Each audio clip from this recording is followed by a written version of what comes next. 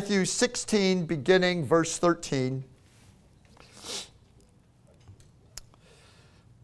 Matthew 16 and 13. When Jesus came to the region of Caesarea Philippi, he asked his disciples, "Who do people say that I am?" Well, they replied, "Some say John the Baptist, some say Elijah, and others say Jeremiah or one of the prophets." Then he asked them, "But who do you say that I am?" Simon Peter answered, "You are the Messiah, the Son of the living God."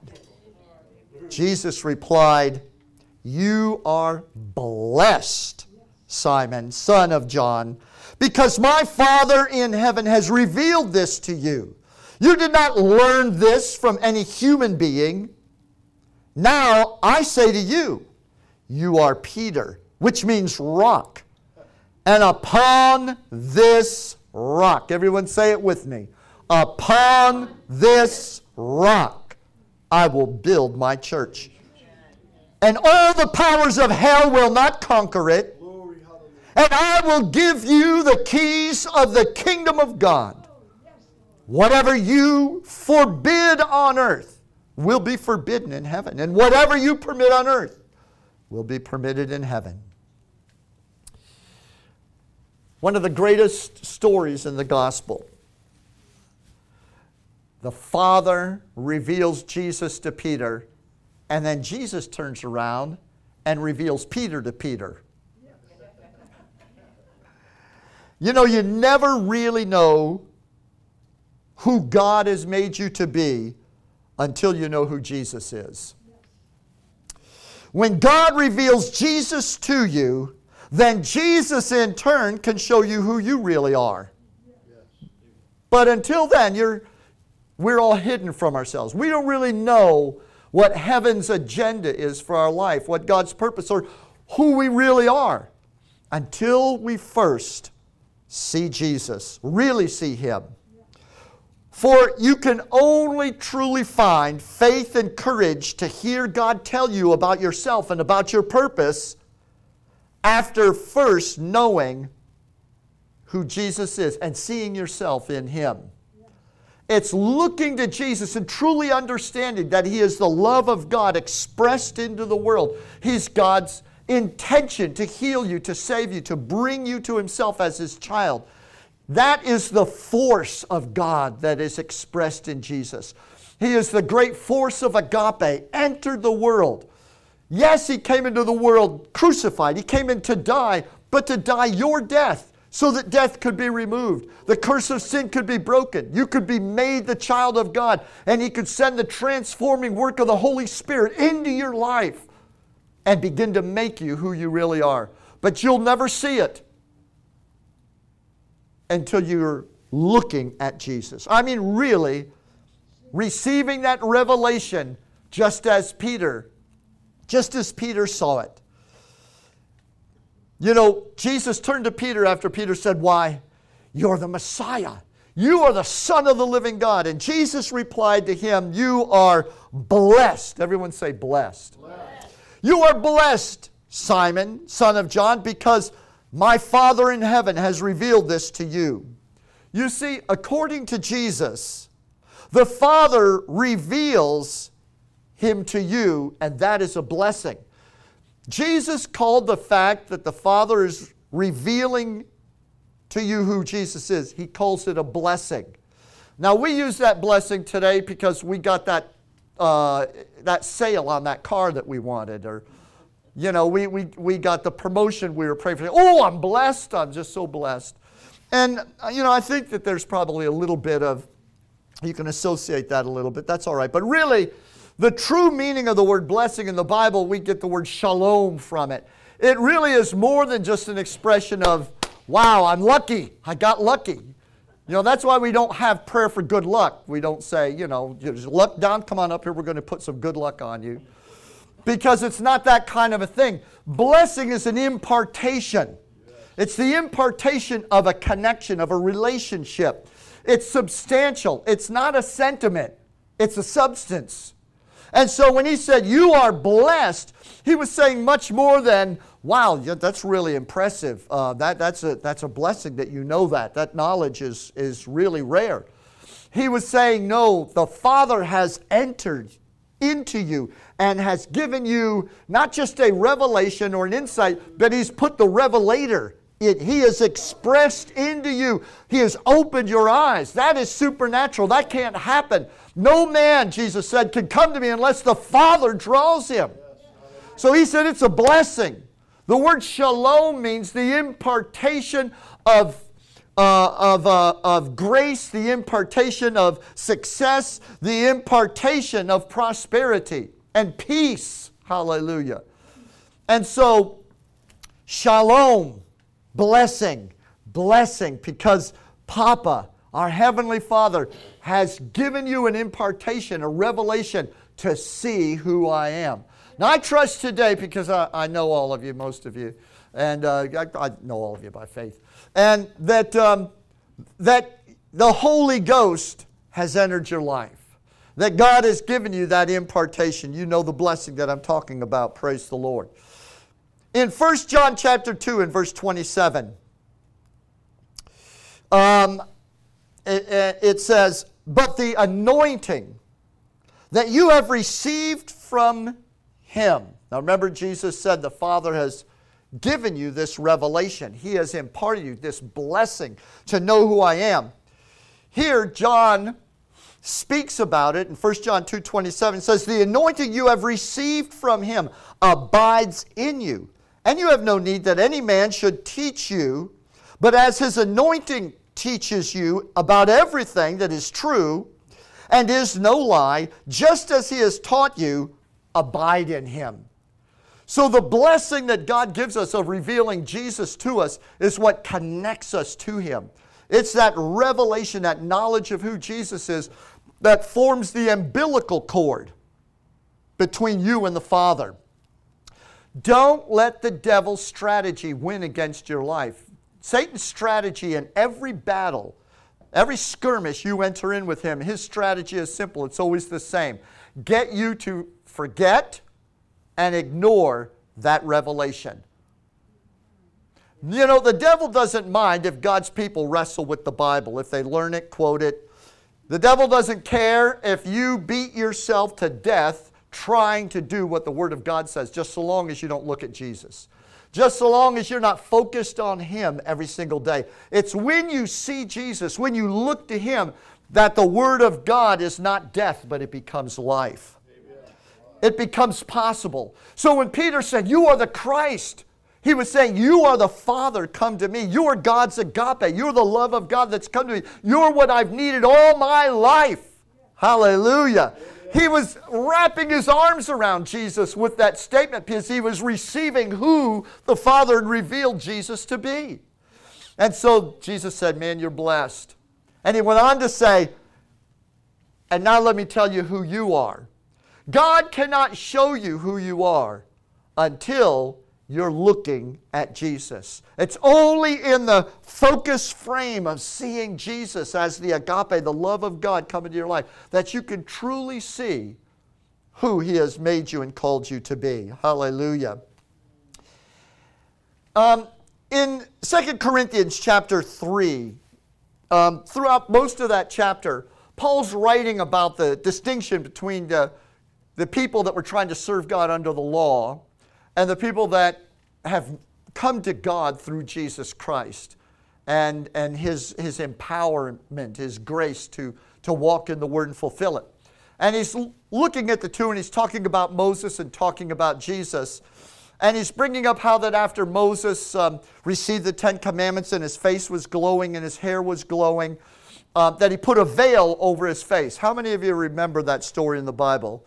That he cloaked his face in a veil. And the Scripture says the reason Moses put a veil over his face was because that shining glory that the people of Israel saw, and they were amazed and they were saying, we're going to follow this preacher because look at that, his face is on fire.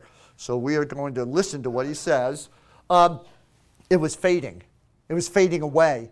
Because the reality of the law, the reality of the Scripture, period, separated from the person of Jesus Christ is that the letter kills. That the whatever shot, if you will, booster of anointing that you get, it never lasts. It always wears off. The only thing that's really permanent is what comes to you as you're looking at Jesus. Jesus is our connection to the permanence of God's blessing, the permanence of His love. That's why we go running back to Him. That's where we always go. If you want to a reboot in your life, if you've missed the shot on the court and you want to rebound and go up again, Jesus is the rebound. You don't rebound, you don't reboot by grabbing the Word and trying harder to do it. You fall before Jesus, say, Lord, I worship you. I can't, but you can. Now, I'm not saying that we don't make an effort, or that the Scriptures, particularly in the New Testament, that tell us that we are to walk in love and exercise faith and those things and walk in harmony and unity, that God is not expecting that from us. He is expecting it from us. But it's not by grappling with those things and trying harder to do them that makes it happen. It's our looking to Jesus that we arise to be the person who can do those things. The ability to be that person is installed in you. When you're looking at Jesus, that person in you, the new creation, is awakened. And he arises or she arises and begins to walk in victory. So that's why when we allow that fellowship to be separated, then those tasks that were once a joy now become a burden. And those nagging, weighted down, irritating senses of neglect and all just follow you around, and the Christian walk gets bogged down. After a while, you're not going to church, and then you're just drifting off. And the next thing you know, oh, he's backslid. And but the whole thing happened just because we stopped looking at Jesus. Now, the reason I brought up the veil is because Moses threw the veil over his face because the shining, the glory was fading away. So he was hiding his condition. Everyone say, hiding his condition. He was hiding his imperfections. He was hiding the lack. He was hiding the imperfections in his life with that veil. And it says in 2 Corinthians 3:16, but whenever a person turns in repentance to the Lord, not turns to the Word without the Lord, but turns to the Lord through the Word, or to the Word through the Lord. Whenever a person turns in repentance to the Lord, the veil is stripped off and taken away. That's what happened to Peter.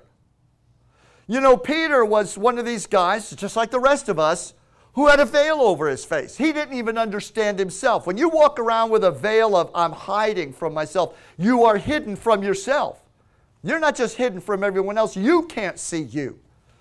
And everybody in the world that is not looking and seeing Jesus is walking around with some veil over their life. They don't see themselves and no one else sees them. That's why a husband and wife can be married for years and get into an argument and say, you know what, I'm just tired of this. This relationship is just wearing me down. You don't see me. You don't hear me. Well, I'm right here talking to you. How can you say that I don't see you or I don't hear you? But see, we live in these veils. So we don't even see or hear ourselves, much less the people most intimately involved in our life. But the Bible says when we turn to Jesus, hallelujah, the veil is stripped and taken away. And then he goes on to say, now, the Lord is the Spirit, is the Holy Spirit. And where the Holy Spirit is, where the Spirit of the Lord is, there is liberty, emancipation from bondage and freedom. And then all of us, with unveiled face, because we continue to behold in the Word of God, like a mirror, the glory of Jesus, we are constantly being transformed into His very image in ever-increasing splendor and from one degree of glory to another. For this comes from the Lord, who is the Spirit. And so, when we look into the Word of God, looking to Jesus, that revelation He's given us about Him, that's when the veil is taken away. When we don't look at Jesus, it forces us under a veil. But the minute you see Jesus, the Holy Spirit just pulls that veil right off. all of a sudden you can stand to think about yourself. You can stand to see yourself because God is now dictating to you who you are. Why, even when He corrects you, you feel good about yourself. Even when He tells you how dumb you've been, He makes you feel smart. Doesn't He? I mean, only Papa God can do that for us. Isn't that right? Amen. But when you and I have the veil over our face, it's an indication we're not looking at Jesus. We may be studying the Bible and everything, but we're just getting deeper into that dark veil. And the Lord wants you out from under the veil. He wants you to be emancipated. He wants you to walk in freedom. Not freedom from the Word, but freedom to fulfill the Word of God. That's why Peter, when he said, "You are Jesus, you're the Christ," Jesus said, "Now you're locked on. Now you're spot on. Now you're connected where you're supposed to be." This is about Jesus. This is about worshiping Him, seeing Him, looking at Him intimately, because He then can reveal to you who you really are. Remember, it says, whenever a person turns in repentance to Jesus, the veil is stripped away. And where the Spirit of the Lord is, there is liberty.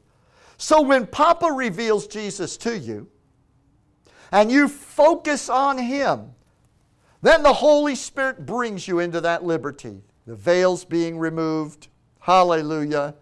And God's wonderful, empowering grace is working in your life to show you who you are.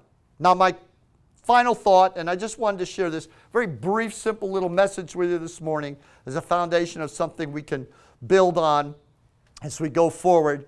This last point that I want to make is this. If you will notice, in our opening scripture, when Jesus says to Peter, "Now let me tell you who you are. You are Peter," which means the rock. He then goes on to say, "And upon this rock, upon this rock." Not upon you, Peter, but upon this rock. This solid place that you have come to. This place that only the Father could have brought you to. This rock of revelation. This rock of Holy Ghost vision and Holy Ghost understanding. This rock that you're standing on that's arisen under your feet because you are looking at Jesus the Messiah. Now that you are upon this rock, I can tell you about you. I can tell you who you are. I can reveal to you your future. I can reveal to you the person that you are and the calling I have. You can bear it. You can see who I've called and made you to be. Otherwise, you would not have the courage to accept what the Lord is saying about you. He said, "Now upon this rock, this is what I'm going to build my church on." Whatever God wants to do in this world, it's going to happen on that rock or it's not going to happen at all. Hallelujah. It's on that rock of revelation. He said, "I'll build my church." And then, right immediately after, Jesus said, "And I will give you the keys of the kingdom. Whatever you bind on earth will be bound in heaven. Loose on earth will be loosed in heaven." So the power and the authority of the kingdom of God manifest here in this world is there waiting for you upon that rock of revelation. Hallelujah. I want you to close your Bible, stand with me this morning. Praise God. I want us to take a few minutes this morning before we leave, and I want us to pray. Pray together. Come together and get up on that rock of revelation.